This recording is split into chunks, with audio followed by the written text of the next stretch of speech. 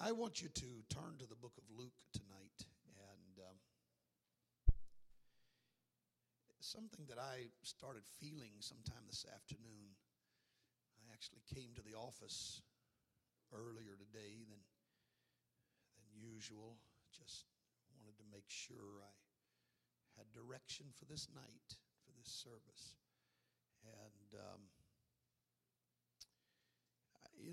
this is what I'm going to talk to you about tonight. Is not a new subject. It's not a new topic. It's not anything that I haven't addressed and dealt with before.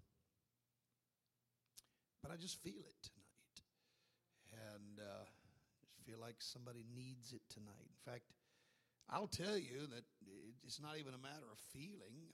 I know that we all need it. Sometimes the thing that we know the most is what we really need to be reminded of. Praise God. In fact, it is human nature. It is human nature that if we don't hear something frequently, we reach a point where either we think it no longer applies or we just simply forget it. It's, I know you're standing, but it still is an amazing thing to me, the statement that is found in the book of Judges, where there arose a generation in Israel that knew not the Lord, neither the works that he had done for them. That boggles my mind. A whole generation came up that did not know anything about God. Nothing. Now how does that happen? How is that possible? We're not talking about a handful of rebels. There was an entire generation that knew nothing about God, about what God had done. That boggles my mind. What it says to me is the generation before them quit talking about it.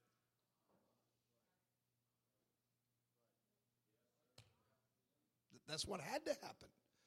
The generation before them had to have just stopped discussing it. And probably it took a few generations to actually reach that point. There was probably a generation before that generation that only talked about it at bare minimum, that only discussed it once in a while. And it had to be a gradual thing. It could not have been that you've got one generation that totally loves God's doing everything God wants, and the very next generation doesn't even know about God. I mean, we can understand, all right, they didn't know God, but to not even know about him, to not know anything about what he did.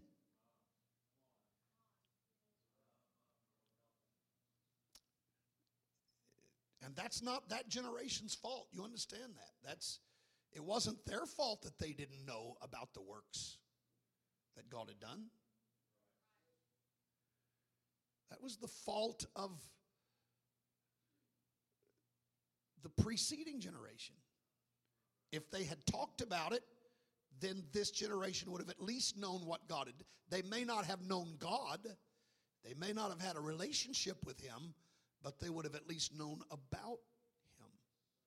Do you follow me? And so this is why, church, we should never get weary hearing the same thing. Because it's in hearing the same thing that our minds are refreshed, that things are brought to our memory that perhaps have gotten a little foggy to us.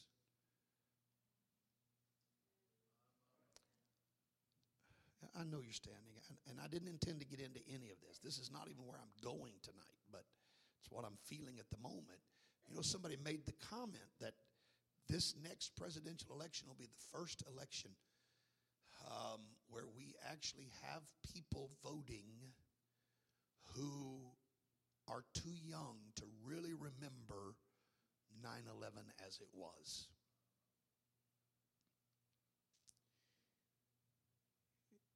That's right. If they turn 18 next year,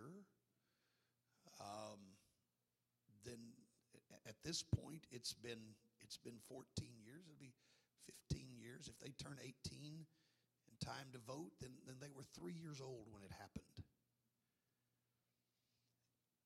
And that's got to impact the way people look at things and think about things, just as previous wars before us had an impact. You talk to older generations, and many times they will give you a timeline. Well, this was after the war. This was after Korea. This was after World War II. This was, and that's their timeline. But we don't know about it. We weren't there. We didn't. Most of us didn't live through that time period, and we don't have that frame of mind. And so I don't want it to ever be said that there's a generation that grows up that does not know some of these very important principles. And I'm not going to be talking about doctrine tonight, though that applies as well. But just some of the basic principles of living for God. Sometimes we assume that everybody knows and everybody, but once in a while it does us good as established saints to go back and hear it again. Amen. Amen. Praise God. So I'm going to do what I can tonight to try to just freshen your memory about some things. And so Luke 22, verses 31 and 32. Luke 22, verses 31 and 32. Obviously, Jesus is speaking to the Apostle Peter. The Lord said, Simon, Simon, behold, Satan hath desired to have you, that he may sift you as wheat. But I have prayed for thee that thy faith fail not, and when thou art converted, strengthen thy brethren. When you're converted, strengthen your brothers. Praise God. Amen. I want to talk to you tonight about the key to continuing confidence. The key to continuing confidence. I'll explain in a few moments, but let's put our Bibles down and let's ask God to talk to us tonight. I really feel like the Lord wants to talk to us. Listen to me, church. I really feel like God wants to talk to us tonight. We need to plug into where the Spirit is. We don't need to just try to receive this with a carnal mind. Carnal mind's enmity with God. The carnal mind cannot understand. We need a spiritual mind. Let's pray. Let's ask God to talk to us tonight. Jesus, I ask you to help me tonight. Lord God, don't let me speak with the lips of man. Don't let me speak from the mind of man. Let me speak from the heart of God tonight. God, somehow let me convey this concept into the hearts of these people. God, that something would happen tonight that would transform this congregation, that would help us to understand our duty and our obligation. God, I pray that you would help us. We need you, Lord Jesus. We praise you, O Lord. In the name of Jesus Christ, in the name of Jesus Christ. Praise God. Let's worship him together. Everybody, let's praise the Lord tonight.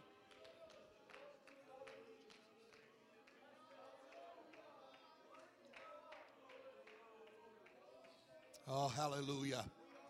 Praise God, praise God, praise God. Amen, amen, amen. God bless you. You may be seated. By the way, before I forget, next Thursday night, we begin revival. Brother Mark Minna from Canada is going to be with us. And so I'm looking forward to revival. Praise God. Hallelujah. We'll talk more about the schedule of services, and it's going to be a little unusual over the next few weeks. But next Thursday night, Brother Minna will be with us. And so we need to be in prayer. We need to get a flyer made up, get something done, ready for us to hand out and have that here by Sunday so we can distribute those. Praise God. Amen. Let's talk about the setting of Scripture here tonight, Luke chapter 22. And just prior to the verses that I've read as my text tonight, the Lord had just finished dealing with a conflict that had arisen among his followers. Let's listen, Luke 22, verses 24 through 27. And there was also a strife among them. There was a strife. Imagine that. Imagine that. The people of God, there's a strife among the people of God. I mean, imagine. Can you imagine that such a thing could really happen? So look, the next time somebody says, well, I don't like all the drama, tell them, well, then you wouldn't even have fit among the apostles.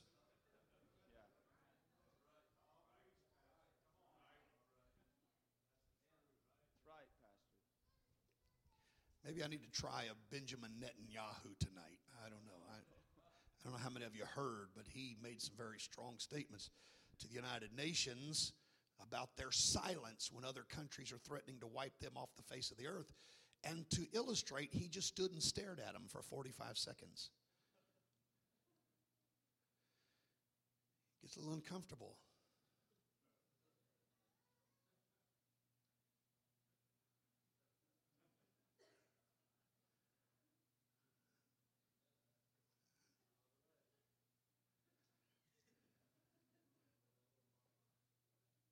Hallelujah.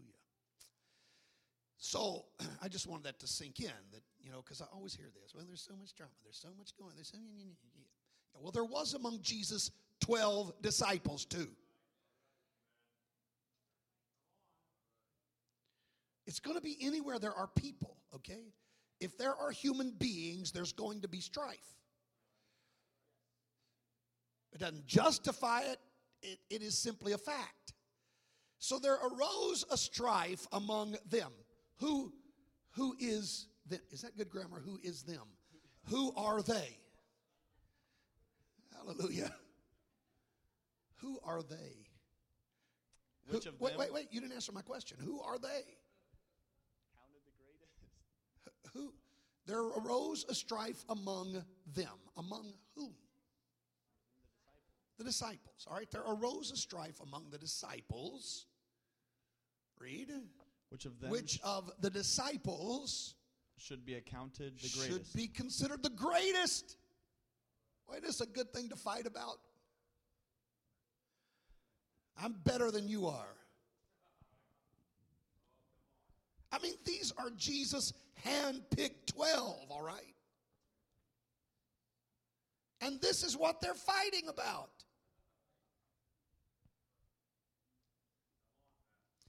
Read. And he said unto them. And he said, that is, Jesus said unto the disciples. The kings of the Gentiles exercise lordship over them. Now listen to what he's saying. He's saying, listen, guys. Let's put this in common English, all right? Listen, guys. You're acting just like the world acts. The kings of the Gentiles exercise lordship over them. And they that exercise authority upon them are called benefactors. And they that exercise authority, well, this sounds like American government. They take your money, give you back a little bit, and you're supposed to thank them for it. They're benefactors. They're givers to you. Anyhow, all right, stay off of that. Let's get back on this. Read. But ye shall not be so. But you shall not be like that. Don't be like the world is. Don't be trying to put yourself over somebody else. Don't be trying to put yourself in a position where you're telling everybody else how to live their lives. Don't be like that. That's the way the world does it. But he said, if you want to be great. But he that is greatest among you, let him be as the younger. and he that is chief as he that doth serve. For whether is greater, he that sitteth at meat, or he that serveth? Is not he that sitteth at meat? But I am among you as he that serveth. See, this is one thing I've been dealing with in Africa. Believe it or not, there's a great deal of pride over there. A great deal of pride. Even in their extreme poverty, they are very, very proud people. And they establish these titles among themselves. That, someone's a pastor. Okay, well, that's fine, but I'm a bishop. So I'm over the pastor. I'm greater than the pastor. So then someone comes along, well, I am an apostle, so I'm over the bishops. And then you've got those that are now prophets. And then in Zimbabwe, some of them have decided that just being a prophet's not high enough. So they're telling everyone they are major prophets. No, this is true. It's true. And all of this is their attempt to show that they are greater than someone else. And what's happened, it is so ingrained in them. We've actually had times we got ready to baptize, and there were bishops who said, I can't be baptized by a pastor because my position's higher than his. I dealt with this in Malawi this last trip. I said, let me ask you guys something. Jesus was baptized by whom?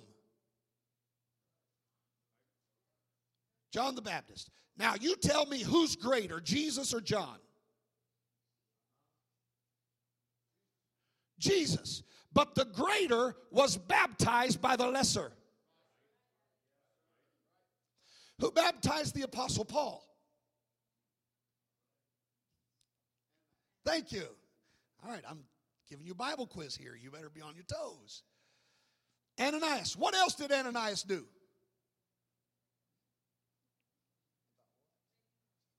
What other accomplishment did he have in his life? I don't know either. Nobody knows. Because the Bible doesn't record that Ananias ever did anything. And yet here was Saul, trained at the feet of Gamaliel, who was, he's like the Supreme Court justice. That's who Gamaliel was. And Paul sat at his feet and was trained by him. Paul was Saul at this time, highly recognized throughout all of Israel. And yet he goes to a man that we know nothing about, has got no record, no history, no title, and submits himself to be baptized. The greater was baptized by the lesser. And this is exactly what Jesus is trying to teach his disciples and therefore us. He said, who's greater? You tell me who's greater. The one that's sitting at the table eating the meat or the waiter who comes in and brings the meat to him? Which one of those two is the greater? Well, it's the man sitting at meat, right? But he said, here I am, the God of the universe. And I didn't come to sit at the table. I came to serve tables. And he's trying to instill something in them. Let's forget about who's better than whom. Let's forget about all those positions. Forget about all those titles. And let's learn to serve one another. I told those men in Malawi, I said, I'm going to be honest with you. I've got people right now that call me bishop. By African standards, you are a bishop if you have more than one assembly that's under your leadership. And by African standards, I'm a bishop. I have men that have referred to me as apostle. Because really, an apostle is one that's sent by God to take the gospel into a new area. That's what I'm doing. But I don't get up and claim all of these titles. I'm not trying to add titles to my name. And neither was Jesus. He came as a servant. And this is the way we need to look at it. Listen, I'm telling you, John F. Kennedy said it about the country, and we have gotten so far from that. But he said, ask not what your country can do for you, but ask what you can do for your country. We need to get that attitude about the church. We don't need to be asking, what can the church do for me? Why isn't the church doing something for me? Why aren't the people in the church doing something for me? And we need to say, what can I do for others? Hallelujah. This is the mindset that Jesus was trying to convey. Then we go on. We're reading on here in Luke 22. This is Bible study time. What do we do during Bible study time? You open your Bibles. That's right. So we are in Luke chapter 22. That's between chapters 21 and 23. All right? Just trying to help you out here. Luke is between Mark and John. All right? Gonna try to help you get there. Luke chapter 22. Now, we just finished with verse 27. We are moving on to verse 28. And after he corrects them, and make no mistake about it, that's what this was. Verses 26 and 27, really 25, 26, and 27. He's saying that's how the world acts. The way you guys are acting is exactly the way the world acts, and you shouldn't be acting that way. You need to have a different mindset altogether. Instead of trying to put yourself over somebody, you need to try to put yourself under somebody and learn how to serve. Now, he rebukes them. He corrects them.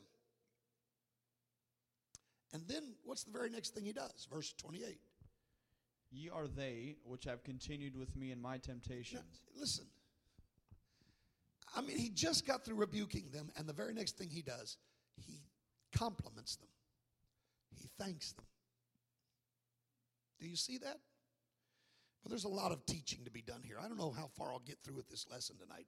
I need to get done because next week I won't get to teach it. So I need to get done tonight if I can. But I want all of you to see something here. There was the rebuke. But at the conclusion of the rebuke, there was an immediate compliment. You have continued with me in my temptations. You know, parents, this is something you need to learn. Sometimes parents lash out at their kids in frustration. They're angry, they're upset, the child's embarrassed them, whatever. They lash out. Number one, get control of your emotions before you correct them. Well, hallelujah. Get control of your emotions before you correct them. Number two, as soon as you finish correcting them, give them a compliment. Say something nice about them. Build them up. You've torn them down, now build them up again. Well, thank you to the three people who agree with that. But this was a principle Jesus himself used. Do you see that? Does everybody see that in the scripture? Does everybody see that's what he did? He tore into them for their wrong attitude and then turned right around and picked them back up. He didn't leave them down. You have continued with me in my temptations. And I am giving you a kingdom. Boy, you talk about building them up now. I'm giving you a kingdom. Read. As my Father hath appointed unto me, that ye may eat and drink. So you can eat and drink at my table, in my kingdom, and sit on thrones, judging the 12 tribes. Boy, you talk about giving them a promise. Now, he has just torn them down, told them everything that's wrong with them, but when he gets through, he builds them up and tells them everything that's right and what he's going to do for them.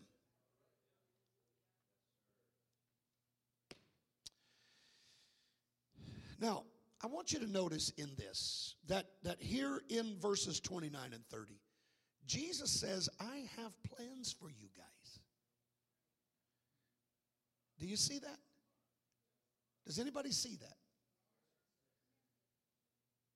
I have plans for you guys. I know those are not his words, but he said, I've appointed a kingdom for you. He said, I'm telling you now that you're going to sit on thrones in my kingdom. You're going to sit at my table in my kingdom. You're going to be given thrones in my kingdom. I'm going to let you judge the 12 tribes of Israel. He is telling them, I've got big plans for you. I've got major plans for you. Plans for victory. Right? Right? I've got plans for you that are big plans. They're major plans. They're plans of victory. But then, what happens next? Verse 31. Now, he just expressed his plans. What does he say in verse 31? And the Lord said, Simon, Simon. And the Lord turned and looked at one disciple in particular.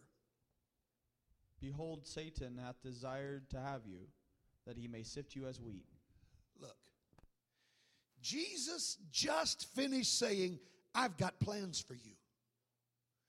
And then he turns around and says, by the way, Peter, I'm not the only one who has plans for you.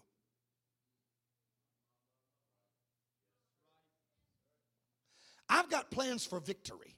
I've got plans for great things. But I want you to know, Peter, that because I've got plans for you, that puts you in the devil's crosshairs. The minute that God determines he's got great plans for somebody, that's the minute the devil says, then I'm going to take them down. Please hear me tonight, church. I want you to understand this is important to where I'm going tonight. If I don't get any farther, I want you to get this. That the minute God says, I've got great plans, that's the minute the devil starts arraying his forces and says, I'm going to do everything in my power to thwart those plans. Well, hallelujah.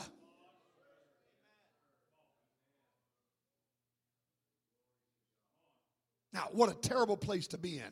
Peter just learns the devil's got plans for you too, son. He's wanting to sift you like wheat. He's wanting to take you in a sieve and put you there. The grain was put in this, and the chaff and the dust were thrown off. And this is what Jesus says to Peter. The devil wants to do the same thing to you. He wants to sift you. He wants to just pull you apart in every direction. Get ready for it, Peter. It's coming. Why is it coming? Why does the devil want to destroy Peter? Because Jesus has plans for Peter. That's why. We know the rest of the story. We know what those plans involve.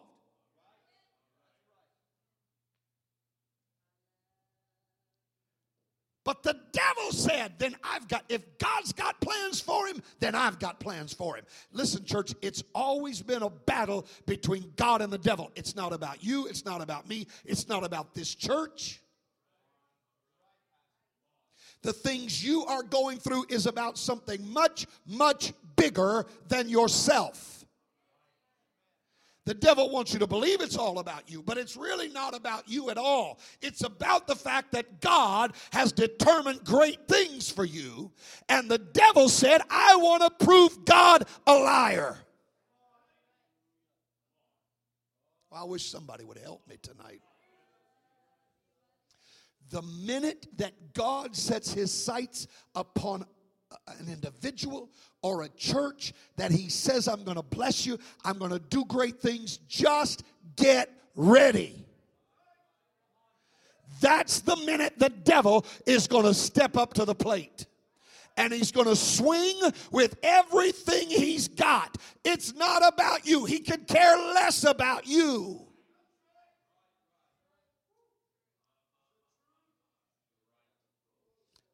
Or to say it properly, he couldn't care less about you. It's not possible that he could care any less about you because he doesn't care about you at all. But what he does care about is this age-old war between him and God. And if God has said, this is the piece on my chessboard that I'm going to move, and I'm going to use this to gain some ground, then the devil says, oh, no, you don't. And the devil starts moving his forces in place to try to block God and what God's trying to accomplish. Is anybody hearing me tonight? What a horrible place to be in. To know that the devil has singled you out. You're not the first to be there. You're not the first to be in that position. You know, that's the position Job found himself in.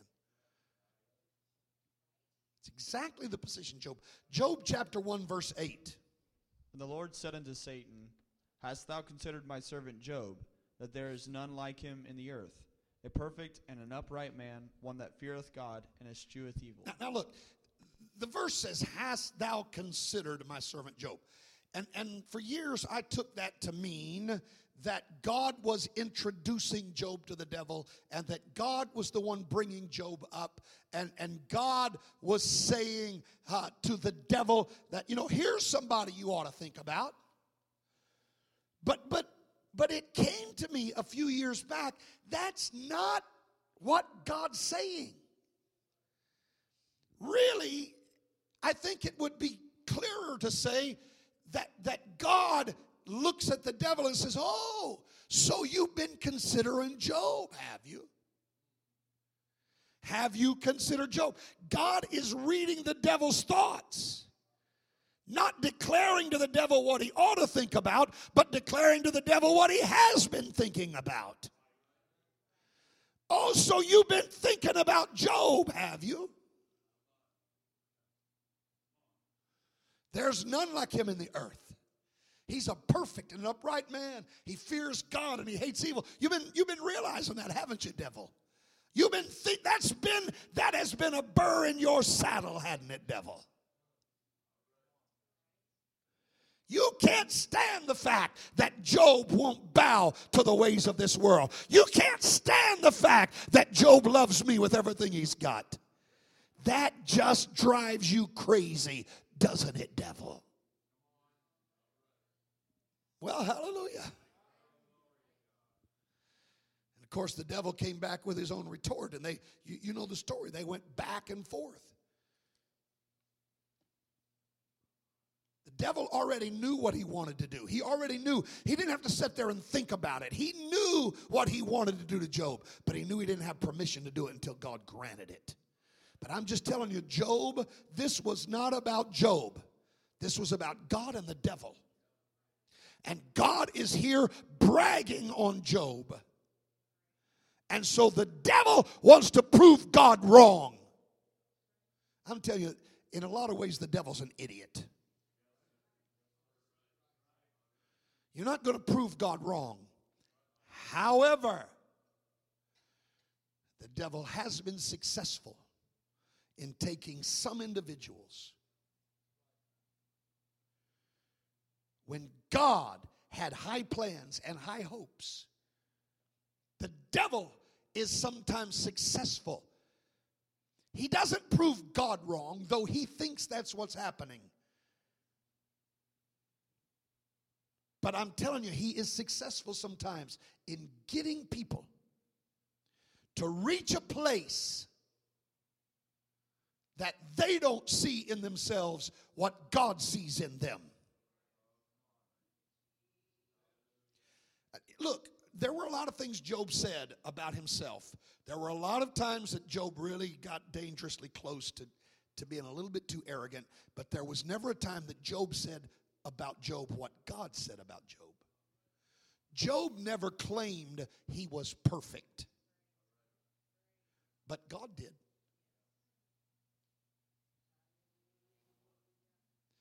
God saw more in Job than what Job saw. I hope you're hearing me tonight. God saw greater potential in Job than what Job was able to see.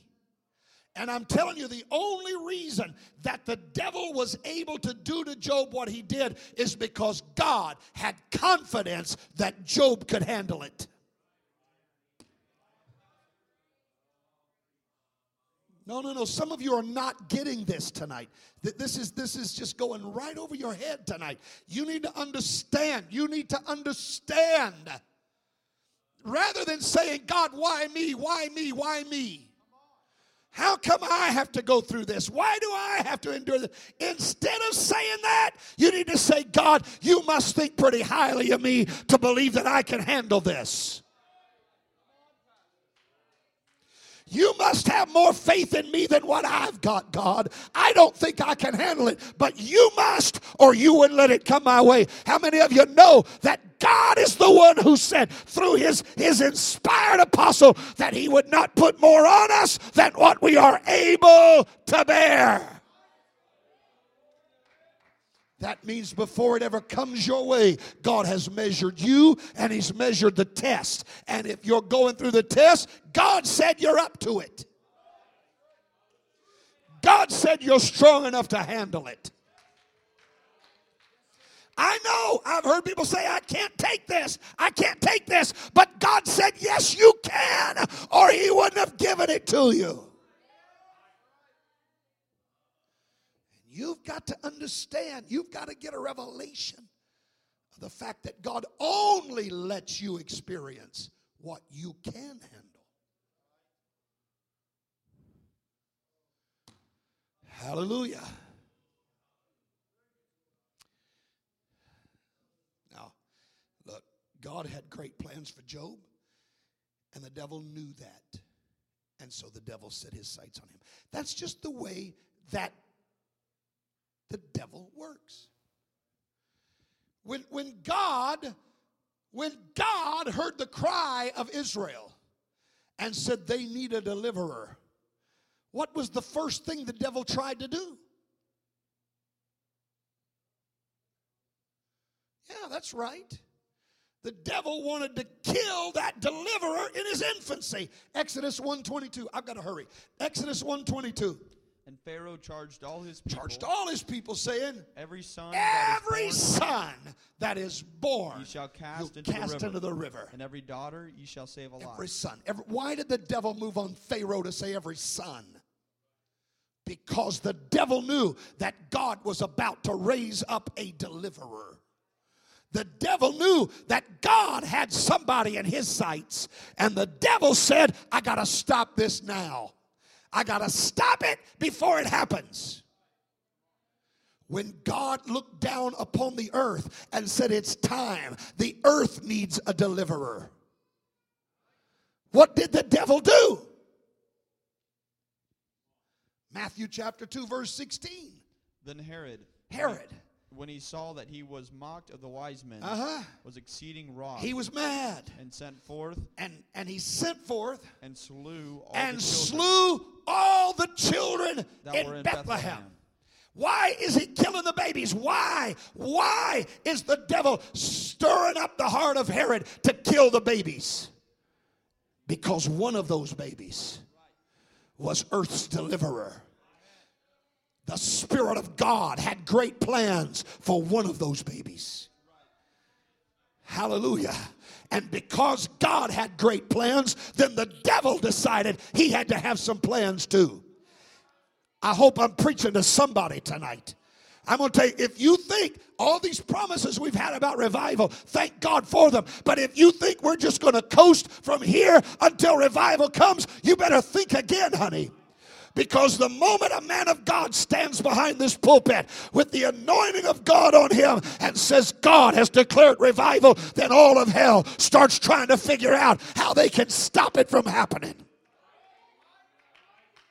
And the devil doesn't care who the casualties are. He doesn't care who he destroys in the process. He doesn't care who he takes down while he's trying to do it. Well, hallelujah. He's just got one goal. I got to stop what God is trying to do. Now, it didn't work with Moses. And it didn't work with Jesus. And if we'll get a hold of what I'm about to talk to you about in just a few minutes, I still hadn't even got to the meat of my message. But if we'll get a hold of what I'm about to talk to you about, it's not going to work with us either.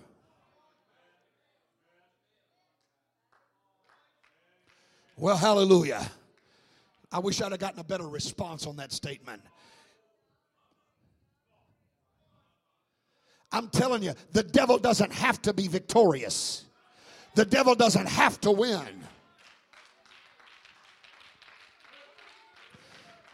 In fact, the only way he will win is if we quit. We got to give in to him before he can win. He doesn't have the power to win. Greater is he that is in you than he that is in the world. The devil cannot win unless we quit.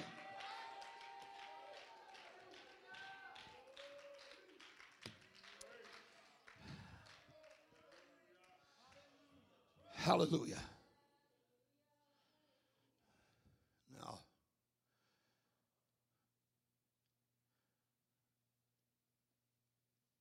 Jesus said, I got great plans for you, Simon. And you got a throne waiting on you.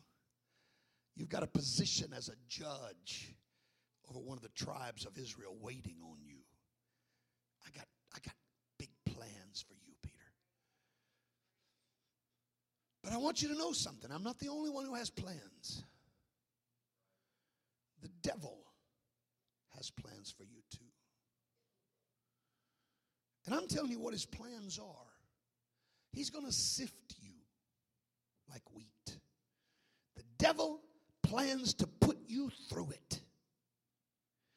The devil plans to shake you until you feel like you can't be shaken anymore. He's going to shake you till your head's rattling, your teeth are chattering, your knees are knocking. He's going to shake you. Understand it's coming.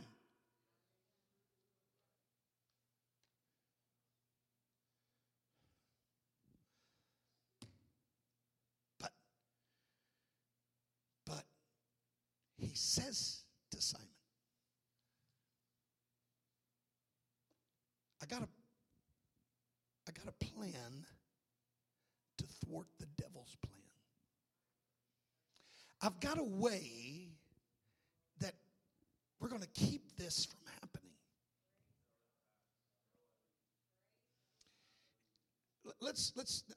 We were in Luke 22. Are you still in Luke 22? Verse 31, Satan wants to sift you like wheat.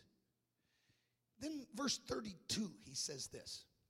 But I have prayed for thee, that thy faith fail not. Faith fail not. Now you see that word faith?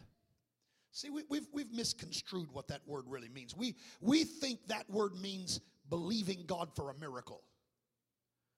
But that's not what faith means.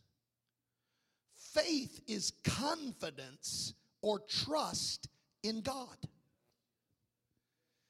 And this is what Jesus said. Simon, the devil's going to start sifting you. The devil really wants to sift you. But here's what needs to happen. Your faith or your confidence must not fail. No matter how much shaking you go through, don't let it shake your faith. Don't let it shake your confidence that God is still in control, that God is still watching over you, that God is going to step in at the right moment and take care of this problem. Simon, the only way you're going to endure this is if your faith doesn't fail. It's at the moment that a person's faith fails, that they lose their confidence that God is in control, that's when the devil gets the upper hand. Hear me, saint of God. Hear me. This, for many of you, this is not about whether he can get you to smoke or cuss or drink or commit adultery. No, but I tell you what he wants to do. He just wants you to get to the place that you start questioning whether God is still watching over you and whether God is still protecting you and whether God is going to keep his promises.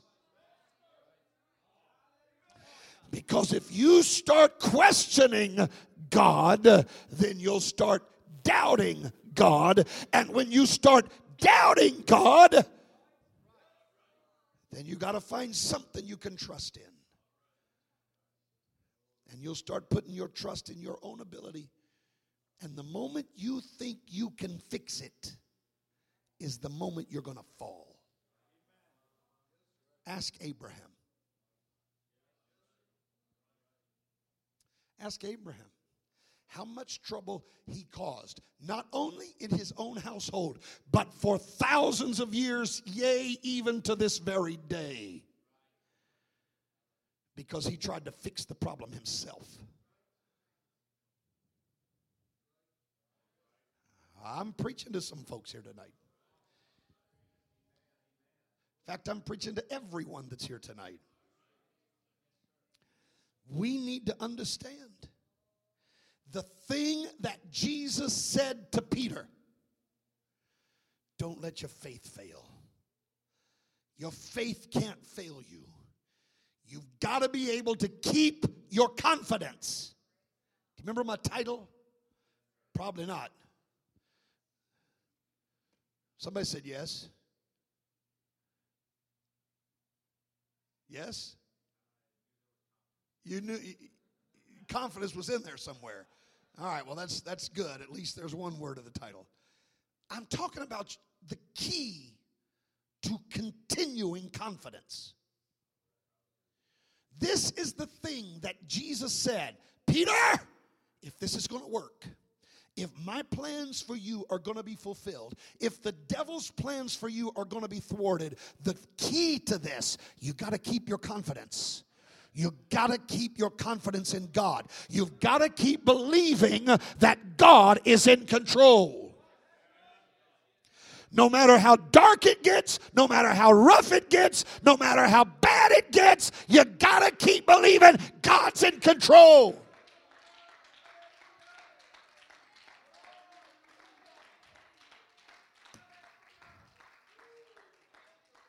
Your faith. That is your confidence. Listen, Ephesians 6:16. What does it say? Above all. Wait. What does it say? Above all. What? Above all.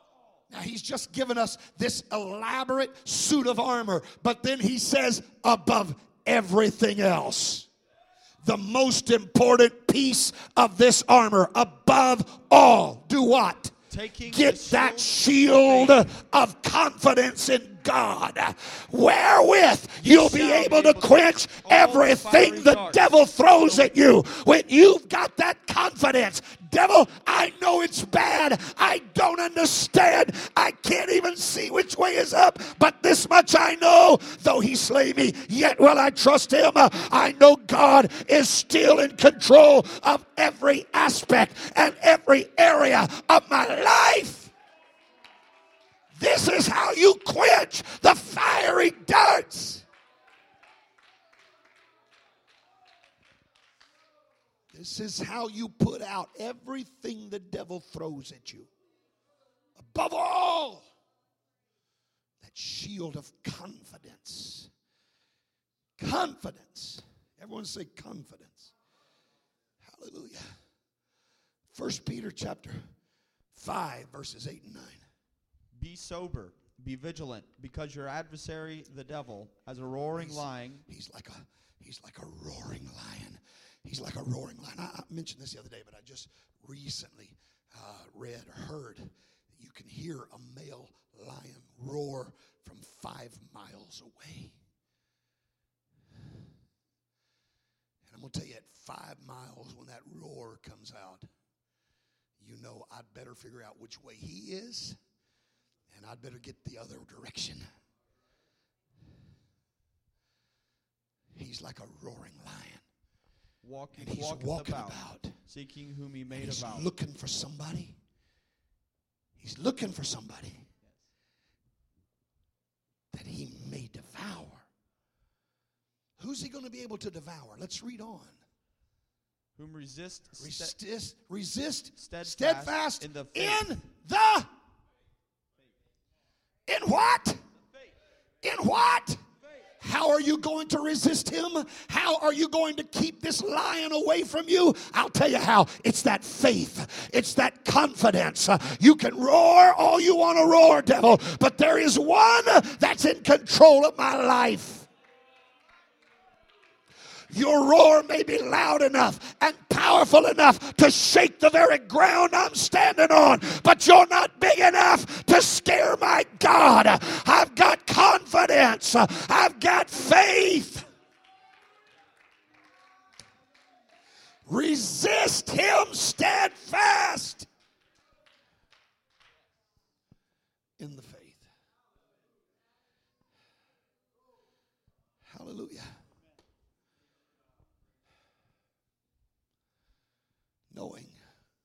Knowing that the same afflictions are accomplished in your people brethren. Out in the world go through the same things we're going through.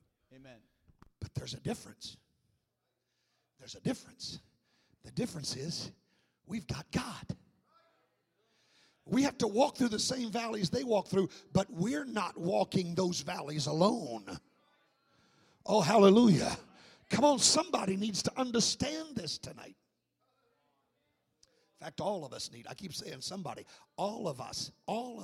I'm not just preaching to one person tonight. I'm preaching to everybody under the sound of my voice. We all need to get a fresh revelation. We all need to be reminded that in the darkest moments of our life, in the worst situations that we can face, there is still a God who has not and will not forget nor forsake his people. Oh, hallelujah.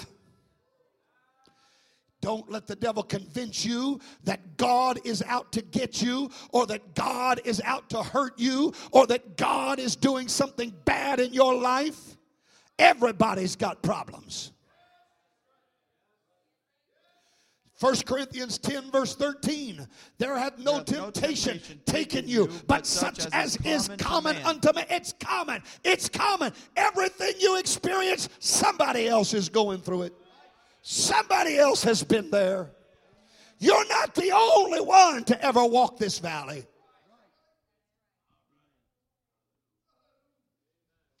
Now the devil wants you to believe you are, but you're not. But furthermore, but God is faithful. God is faithful. Who will not suffer and you he to be tempted. Will not permit you to be tempted above what you are able. But he, wait a minute, but he, what? He what? He might? He can? No, but he will, with the temptation, also make a way to escape so that you can be able to bear it. When it gets to that point, you say, I can't take anymore. Listen, when it gets to the point that you really can't take anymore, start looking for God to show up, because his word says he will. He will make a way for you to get out of this. He will provide an escape. That's what our confidence has got to be, that God will get me out of this. Shadrach, Meshach, Abednego said, look, I don't know whether God is going to spare us from the furnace, but I know he's getting me out of your hands. One way or the other, God is still in control. Whatever God allows to happen, it's still God and not you, O king, that's going to call the final shot.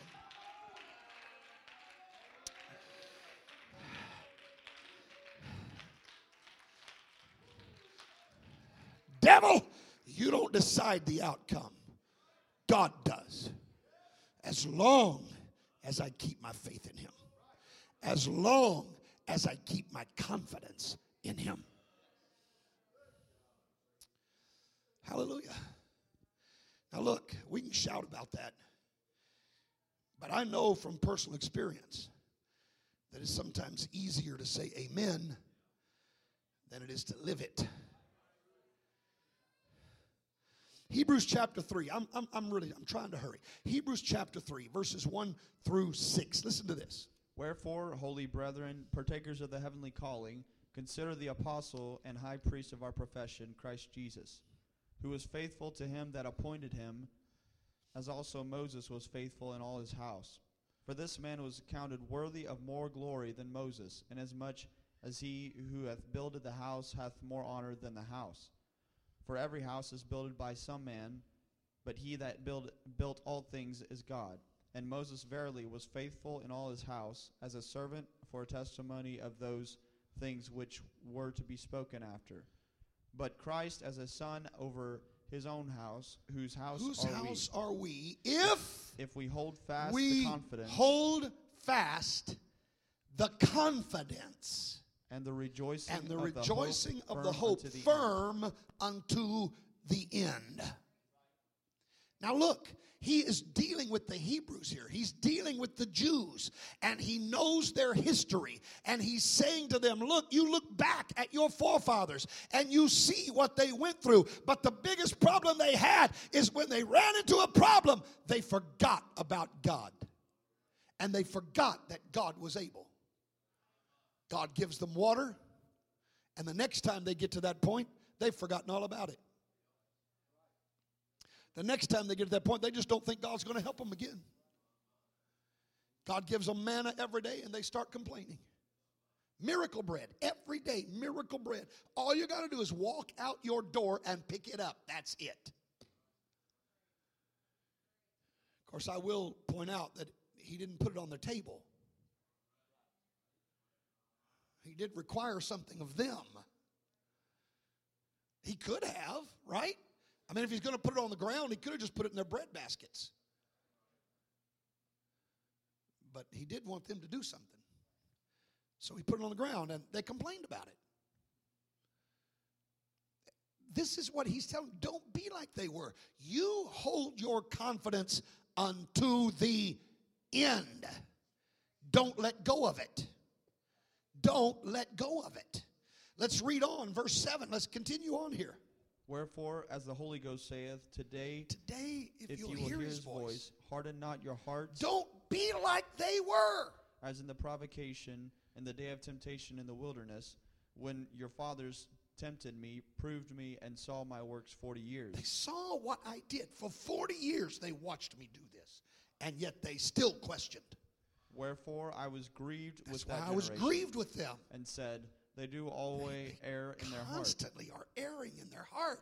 And they have not known my ways. And do you see what he's saying? They've never really gotten a revelation of the fact that I want to take care of them. Amen. They don't know my ways. They don't understand. When they got to the Red Sea, I parted the water. When they had no water, I gave it to them out of a rock. When they had nothing to eat, I gave them miracle bread. Their clothes didn't wear out. Their shoes didn't wear out. That's what the Bible says. And yet, for 40 years, it never dawned on them, God really wants to take care of me. They never got that revelation. They do always err in their heart and have not known my ways. So I swear in my wrath. So he said, I finally got mad. I just got mad about it. They shall not enter into my rest. And I swore they are not going. They are not going to enter into my rest. Amen. Read. Take heed, brethren. So take heed. Lest there be Pay attention. any of you an Pay evil attention. heart So of unbelief. there's not this same evil heart of an evil heart of unbelief. An evil heart of. And again, if faith is confidence, then unbelief would be a lack of confidence. He said, don't let that. And isn't that what we're dealing with? Isn't that what this passage is all about? They never got to the place they really had confidence in God. Come on. They never really believed God was going to take care of them. Right. From the time they left Egypt till the time they got to the Jordan, they never really believed God would take care of them. And God said, that's an evil heart. To not have that confidence in me is evil. So don't let that evil heart be in you. In departing from the living God. Because you see, when you start doubting God, you start leaving God. You start walking away from God the minute you doubt Him. Amen. Read. But exhort one another daily. Exhort one another. But exhort one another every day. Yes. Every day, encourage your brother. Amen. Every day, encourage your brother. Yes. Amen. Read. But exhort one another daily. This is 13. While it is called today, lest any of you be hardened through the deceitfulness of sin. Read. For we are made partakers of Christ if we hold the beginning of our confidence. We hold the beginning of our confidence steadfast unto the end. Amen. Listen, over and over and over, this is what He is saying to us. You got to get a grip on this. You've got to get a revelation of this. You've got to get an understanding of this. God is going to take care of His people. That's right. Don't be like they were. Hold the beginning of your confidence unto the end. Amen. While it is said today. Okay, I'm going to cut through some of that. I've got to hurry. My time is up, and I'm still not really where I want to go. Almost, but not quite. So again, we know what must be done. We know what has to be done. We know what the answer is. If the devil wants to sift us like wheat, we know that the way to stop him is to have confidence in God. But as I said a moment ago, it's easier to say amen to that than it is to practice it. When you're the one in the middle of that sifting, and you're the one whose world is being shaken, it's a lot easier to say, amen, that's right, than it is to muster that confidence and truly trust that God's got this.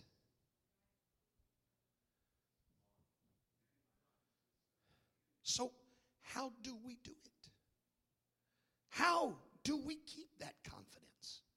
What is the key to us having a continual confidence in God? How do we do it? Well, let's go back to what Jesus said to Peter. Verse 32, this is Luke 22, verse 32. Here's what He said. But I have prayed for thee. But I have prayed for thee. That thy faith fail not. Look, this is where I've wanted to get to all night tonight. This is my point. I've heard people say sometimes you just got to pick yourself up by your bootstraps.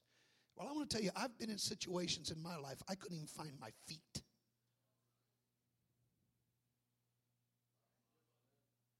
How can I pull myself up by my own bootstraps when I can't even find my feet?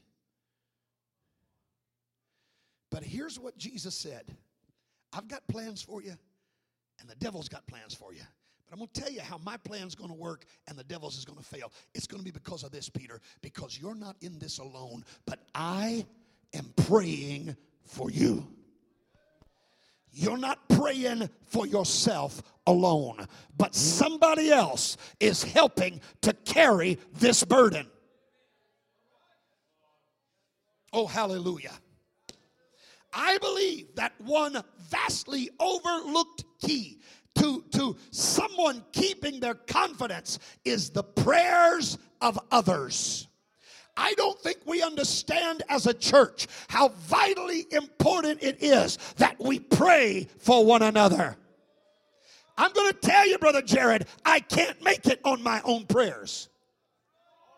Now, I need to be praying. I need to have a prayer life. I can't expect everybody else to do it and me do nothing. But I am telling you, there are some times and some trials and some valleys that I can't pray my way out of it. I need to know somebody else is going to God on my behalf.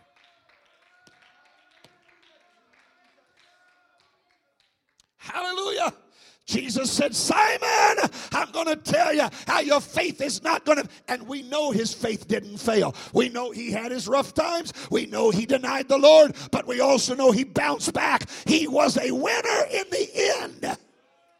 Why? Why? Because Peter wasn't just praying for himself. Yeah, he was having some times of prayer. He and John went to the temple at the hour of prayer. He had regular times of prayer. But there was somebody else that was praying for Peter. Somebody else was helping to carry him through when he couldn't walk on his own. Somebody else's prayers were holding him up.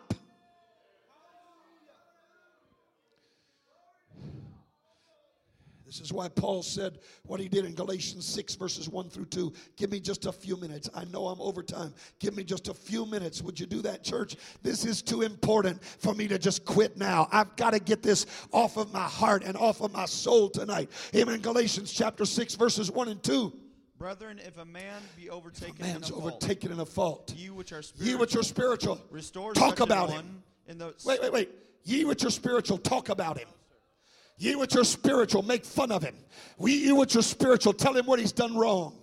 You which are spiritual, rebuke him. What did he say? Restore such you that are spiritual, restore such a one. In the spirit of meekness, considering yourself, lest you also be tempted. Read. Bear ye one another's burdens, and so fulfill the law of Christ.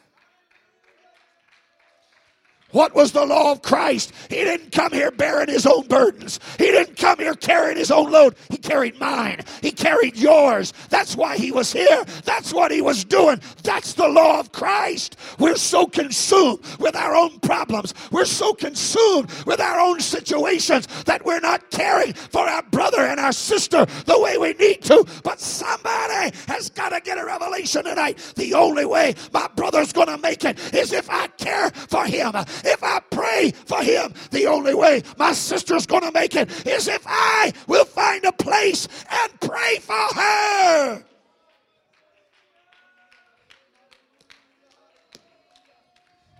I'm telling you, church, we are so focused on, I got to try to make it in. I got to be saved. I hope I can make it. I'm going to try to make it by the skin of my teeth. I'm going to tell you how you can make it a whole lot better than the skin of your teeth is if you'll get in a prayer closet and start calling the names of your brothers and sisters. Get your eyes off yourself and start praying for somebody else.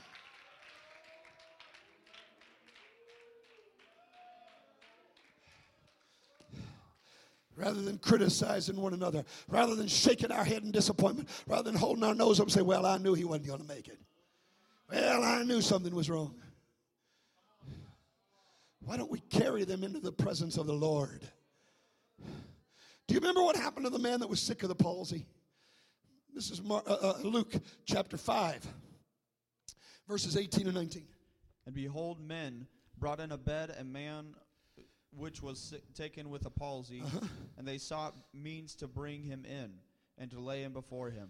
And when they could not find by what way they might bring him in because of the multitude, they went up upon the housetop, and let him down through the tiling, with his couch into the midst before Jesus. Now look, did you get the picture? This man can't walk. This man cannot get to Jesus on his own. It is not possible for him to get to Jesus. He can't do it by himself. If he's going to get to Jesus, somebody's got to be his friend. Somebody's got to care about him. Somebody's got to go to great lengths. It was not an easy thing to get up on top of that building and start ripping the roof apart. But they said, it wasn't that they were sick of the palsy. These men evidently were good, healthy men. They were strong men. They were capable men. They didn't have a problem. They didn't need to get to Jesus, but their friend did.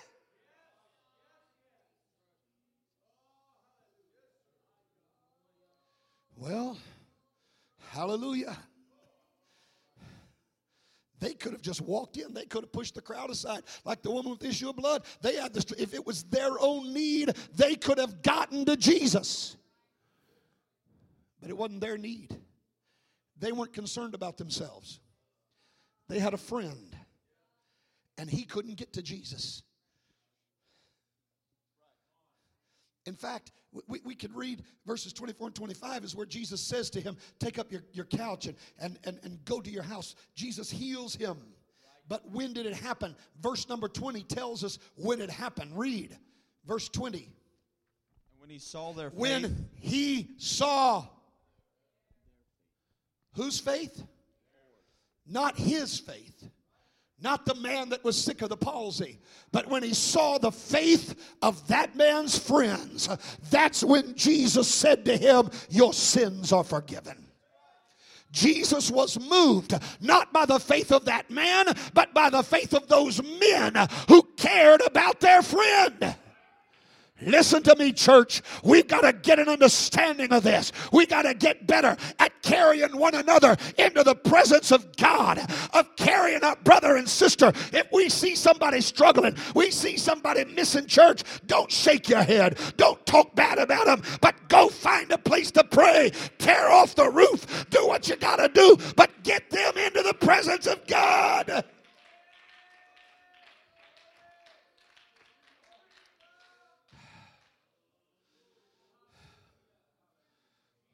The devil has plans for every one of us. He's got plans for everybody here. The devil wants to destroy every individual in this building. That's right. And I'm going to tell you something. There are a lot of folks here that the only way they're going to make it is if there's somebody that'll pick up their bed for them and tear the roof off for them and let them down into the presence of the Lord. Oh, hallelujah. Hallelujah. That's right. We look around tonight, we see folks that ought to be here and they're not here. So what do? How do we respond to that? For some of us, we didn't even think about it until I just mentioned it. But we ought to be thinking about it. Something's wrong. Something's wrong.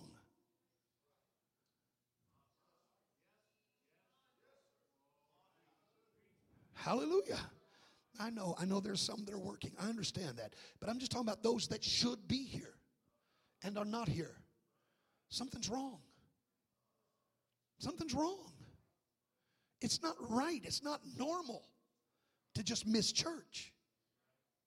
So what are we going to do? Sit back and criticize them? Well, they should have been at church. Well, they should have come to church. Do you ever think maybe they are sick of a palsy right now and that they can't even get up? Hello? So how are we going to respond to this, Brother Jared? What are we going to do about it? I tell you what we need to do. We need to go carry them into the presence of the Lord. Look, I've got to close. It worked for Peter. We know the end of the story for Peter. Jesus said, this is how we're going to make sure you keep your confidence, is I am personally going to pray for you. And it worked. I am convinced that's what kept the Apostle Paul. Now we know Paul's testimony, the end of his life, 2 Timothy 4, verses 6 and 7. 2 Timothy 4, it should be on your notes there somewhere. 2 Timothy 4, 6 and 7. Should be down fairly close to the, no, it's not close to the end. I got a bunch more here. I didn't realize I had so much. Oh, it's there. You're just not. What did we just read? We just read Luke 5 and 20. What's right after Luke 5 and 20? So I didn't put it in there. All right, it's my fault. So find it. 2 Timothy 4, verses 6 and 7. For I am now ready to be offered. This is Paul's testimony at the end of his life. I'm ready to be offered. Right. And the time of my departure is at hand. I have fought a good fight. I have finished my course. I've finished my course. I have kept the faith. And I have what? Kept the faith. I've what? Kept the faith. Paul said, I have kept my confidence in God. Paul is about to die. These are some of the last words he will ever pen. It's just a few hours. He's going to be walking out to the chopping block. And in the closing moments of his life, he said, I want everybody to know I still got my confidence in God. Now, you understand Paul didn't have an easy life. Paul didn't live a cushioned life. Paul didn't live in some kind of a bubble, free from problems. In fact, let me take just a moment and remind you of some of what he went through. 2 Corinthians 11, verses 23 to 28. Are they ministers of Christ? I speak as a fool. I am more. I'm more. In labors more abundant. In stripes above measure. In prisons more frequent. In deaths oft. In deaths. I've been at the point of death often. Amen. Often. Read. Of the Jews 5 times. Received I. 40 stripes. Save one. 5 times. They gave me 39 lashes. 5 different times. Don't you know his back was one lacerated mess? 5 different times.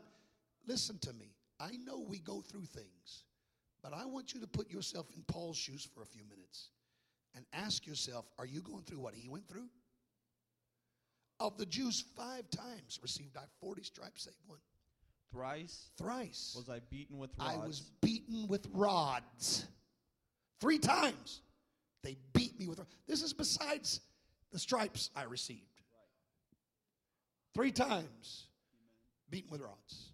Once was I stoned. And the Bible lets us know that when he was stoned, they left him for dead. They thought he was dead. That's how bad that stoning was. Read. Thrice. 3 times. I suffered shipwreck. I have been through shipwrecks. Read. A night and a day I have been in the deep. I spent 24 hours trying to stay afloat. Well, this is a pretty rough life. Read. In journeyings often. Constantly traveling. Look, I know what that does. I was just talking to Pastor Howard about it. He called me not long before church started, and I was talking to him about how weary I am. And I haven't made near the journeys Paul made. I've made 4 trips to Africa in 8 months. I've made 10 trips in the last 27 or 28 months.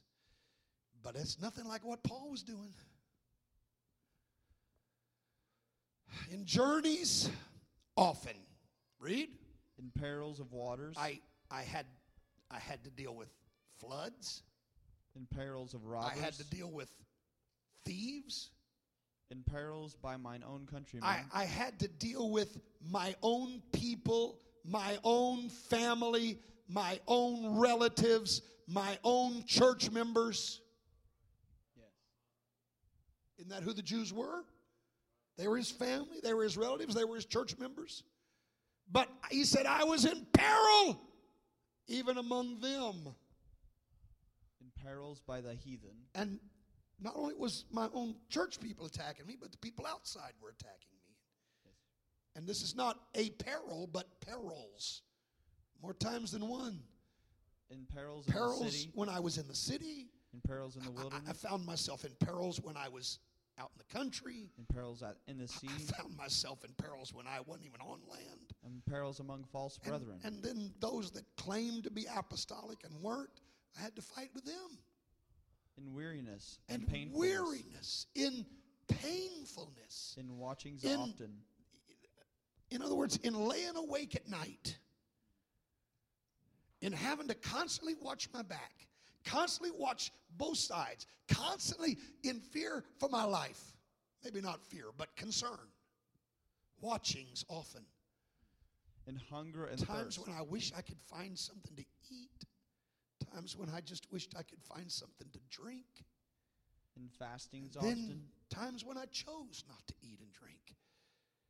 in cold There's and nakedness. times that I've been cold, I've been naked. Beside those things And besides all of this, that are without, that which cometh upon me daily, I've got all of these churches that are contacting me and asking for help and asking for guidance and asking for direction. And I've got all of these churches that I've founded that are under my care. care of all the churches. Now, you want to talk about a stressful life. You want to talk about some problems, some drama. And yet, he said at the end of his life, through all of this, I've kept my faith. My confidence in God has not been shaken, though I've gone through everything I just mentioned to you.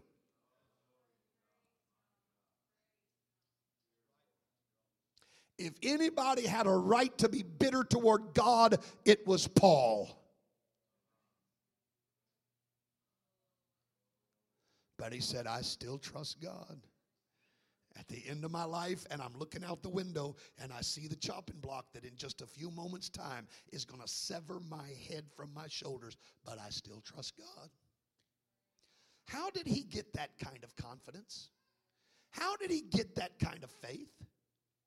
That at the end of his life, looking at being put to death, he could still say, I've got confidence. How did he get that? Did he just drum it up? Was he superhuman?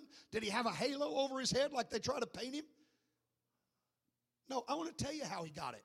Let's go back to the early days of his ministry. Let's go. I skipped over 2 Timothy where he talks about,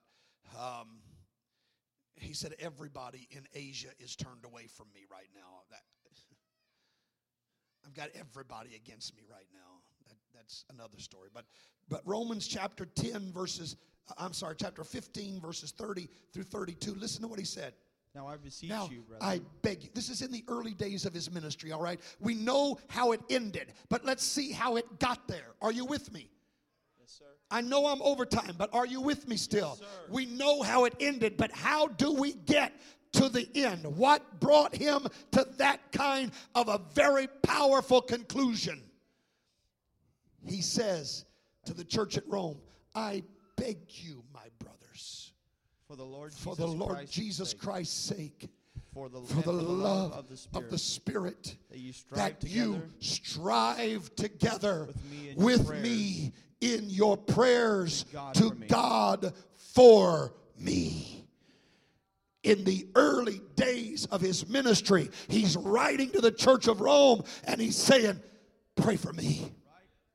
Paul, do you get that? Paul, the man carried up into the heavens, the man who saw unspeakable things, the man who performed miracles, the man who saw the dead raised. He's writing to churches saying, please, I'm begging you, please, please pray for me.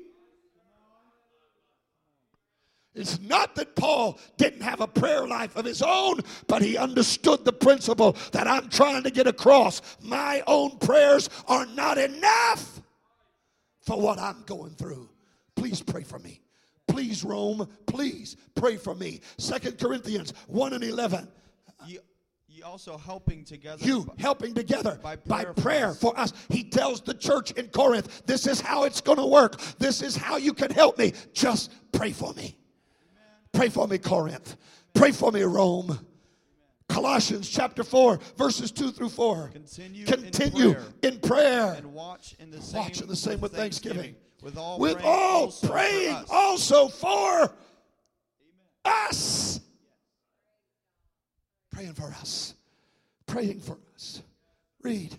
That God would open unto us the door of utterance to speak the mystery of Christ, for which I am also in bonds, that I may make it manifest. He said, pray for us. Pray for me, Rome. Pray for me, Corinth. Pray for me, Colossae. 1 Thessalonians 5:25. Brethren, Brethren, pray for us. Pray for us. Pray for us. Pray for me. Thessalonica. 2 Thessalonians 3:1. Finally, brethren, pray for us. Philemon 1:22. But withal, prepare me also a lodging, that I trust through your prayers I shall be given unto you. Hebrews chapter 13, verse 18. Pray for us. Do you get what I'm telling you? Here was the great apostle Paul, a man that saw miracles, a man that converted groups of people, a man that planted churches, a man that turned Asia upside down. But he says, Rome, pray for me. Corinth, pray for me. Colossae, pray for me. Thessalonica, pray for me. Philemon, pray for me. Hebrews, pray for me. I need people praying. I need people praying. I can't make it on my own. I can't do it on my own. I know I am in the devil's crosshairs. I can't make it by myself. Pray for me. Pray for me. Pray for me. Pray for me. Sister Becca, come. I've got to quit. I'm telling you, many, many years ago, you've heard me make reference to the unbelievable pressure I was under. The church that had a record. 52 years of existence. I was the 26th pastor they had in 52 years. They had a record destroying preachers, running off preachers. I'm telling you, the pressure was unbelievable. The pressure was, it was so bad. It was so bad. I had Brother John A. McFall come preach for me. And by the third night, he said, I'm not staying here anymore. I'm going home. He said, I can't take this. I can't handle this. I've got to get out of here. It was that bad. I can't even begin to describe for you what I went through. I can't begin to describe for you what my emotions went through. And days when I would get on the phone and all I could do was cry. But I stand before you today with my confidence intact. And yet, I'm going to tell you, it's not because I'm someone great. And it's not because I'm superhuman. And it's not because I'm super spiritual. But I can tell you, there were many men during that time, Brother Jared, that were telling me, I'm praying for you, Brother Reagan. In fact, there was one man in particular that 2 to 3 times every week, he would call me just to say, I'm praying for you. I'm not here because I was strong enough to take that. I'm here because somebody prayed for me. Are you hearing me tonight, church? And look, if you're sitting there saying, yeah, that's right, preacher, I need someone praying for me, you're missing the whole. You need to be looking at this like, yeah, that's right, I need to be praying for someone else. I need to be praying for my brothers. I need to be praying for my sisters. I need to be praying for our youth group instead of constantly criticizing them and nitpicking them and finding fault with every little thing they do. How much time have you spent praying for them? Hello? The next time you want to open your mouth and say something bad about somebody, just stop and ask yourself, when's the last time I prayed for them?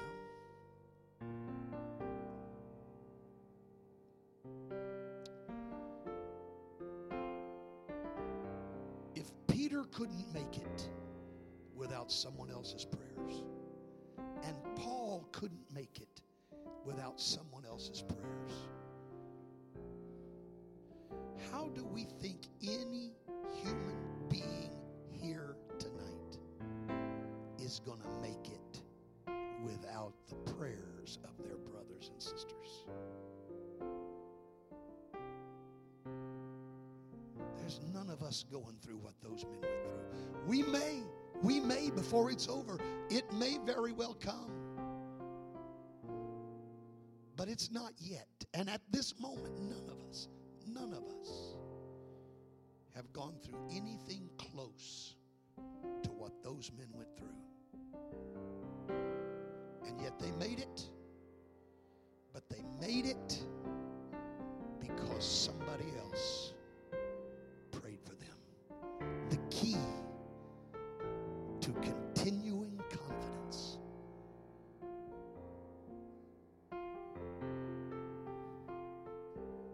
the only way, Brother Jared, you're going to hang on to your faith. I'm going to tell you, the fact that you've got a call of God on your life makes you a target of the devil. You haven't yet gone through what you will go through. You hear me? God's got great plans for you, son. But so does the devil. And I want you to know something. You're not going to make it on your own. You can't. It's not possible. But I want you to know this. I'm praying for you. I'm praying for you. I'm praying for you.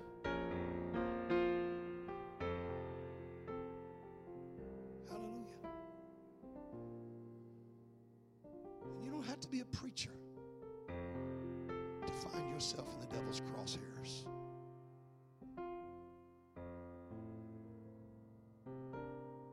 You just got to be somebody that God sees potential in.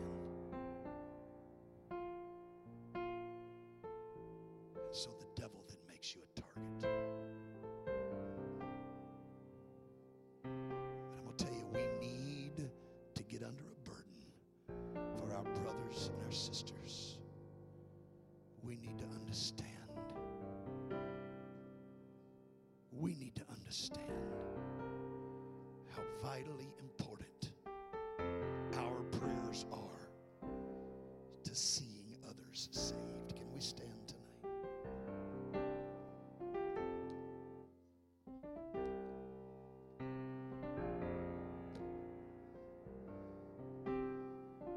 Hallelujah. Hallelujah. I heard a story a number of years ago, and I'm going to close with this. I promise you, I'm closing. It's way too late. I kept you way too long tonight.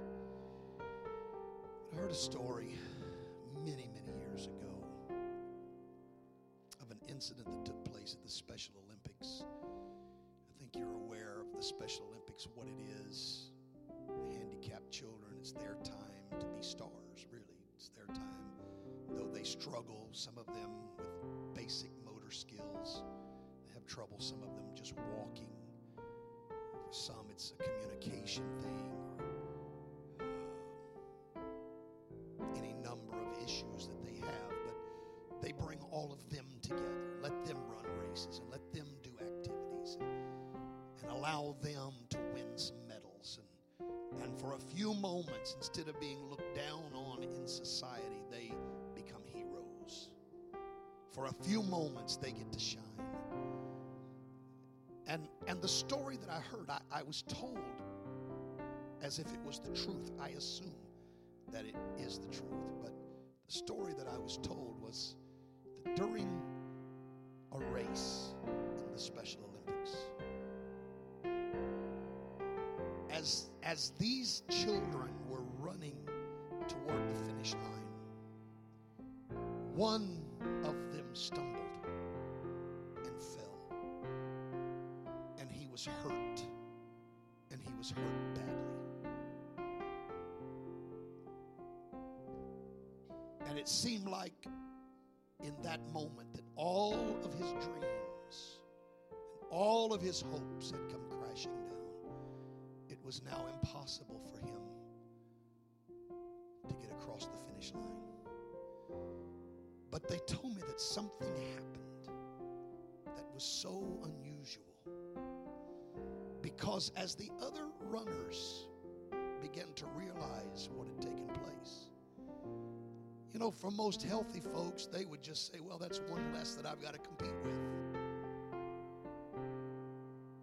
But not these children. Even those that were far ahead of him, when they saw him lying on the ground, they turned around and went back to where he was.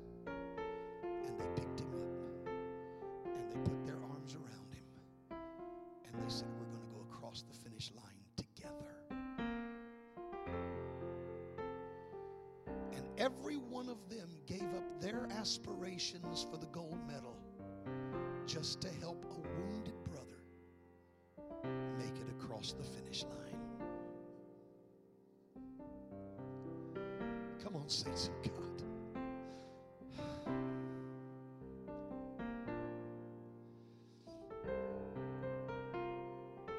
Who's going to be the greatest? It doesn't matter. What matters is we got to make it. And what matters is I want you to make it with me. I don't want to go across the line by myself. I want you to go. I want you to be a part of this.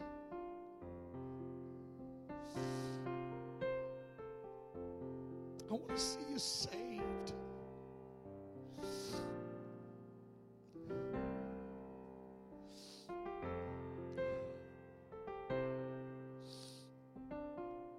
Hallelujah.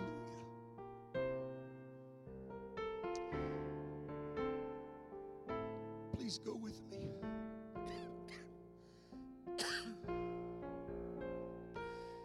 If I have to slow down, and if I have to come back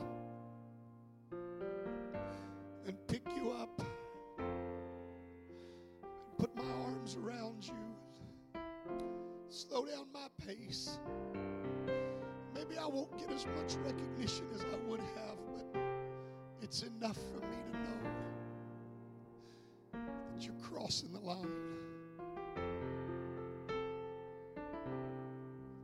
You're going to be saved.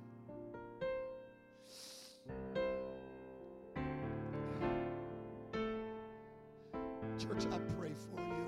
I pray for this church. I pray for you. I know my wife prays for you, but that's not enough. That's not enough. We need to be praying for one another. You know, the easiest thing for me is I just start. We all pretty much sit in the same place, and I just kind of start at one side and work my way down the pews and call the names.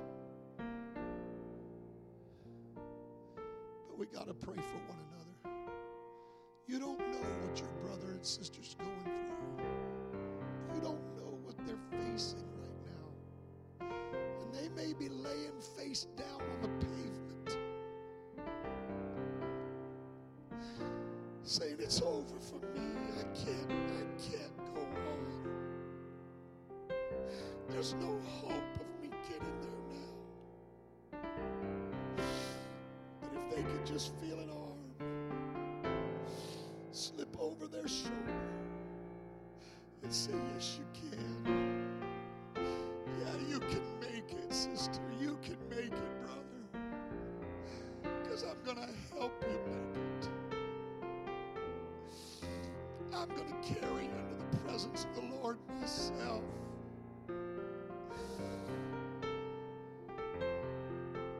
These altars are open tonight. I know it's late. I know. I can't apologize. I felt this so strong this afternoon. We've got to pray for one another. We've got to pray for one another. We've got to pray for one another.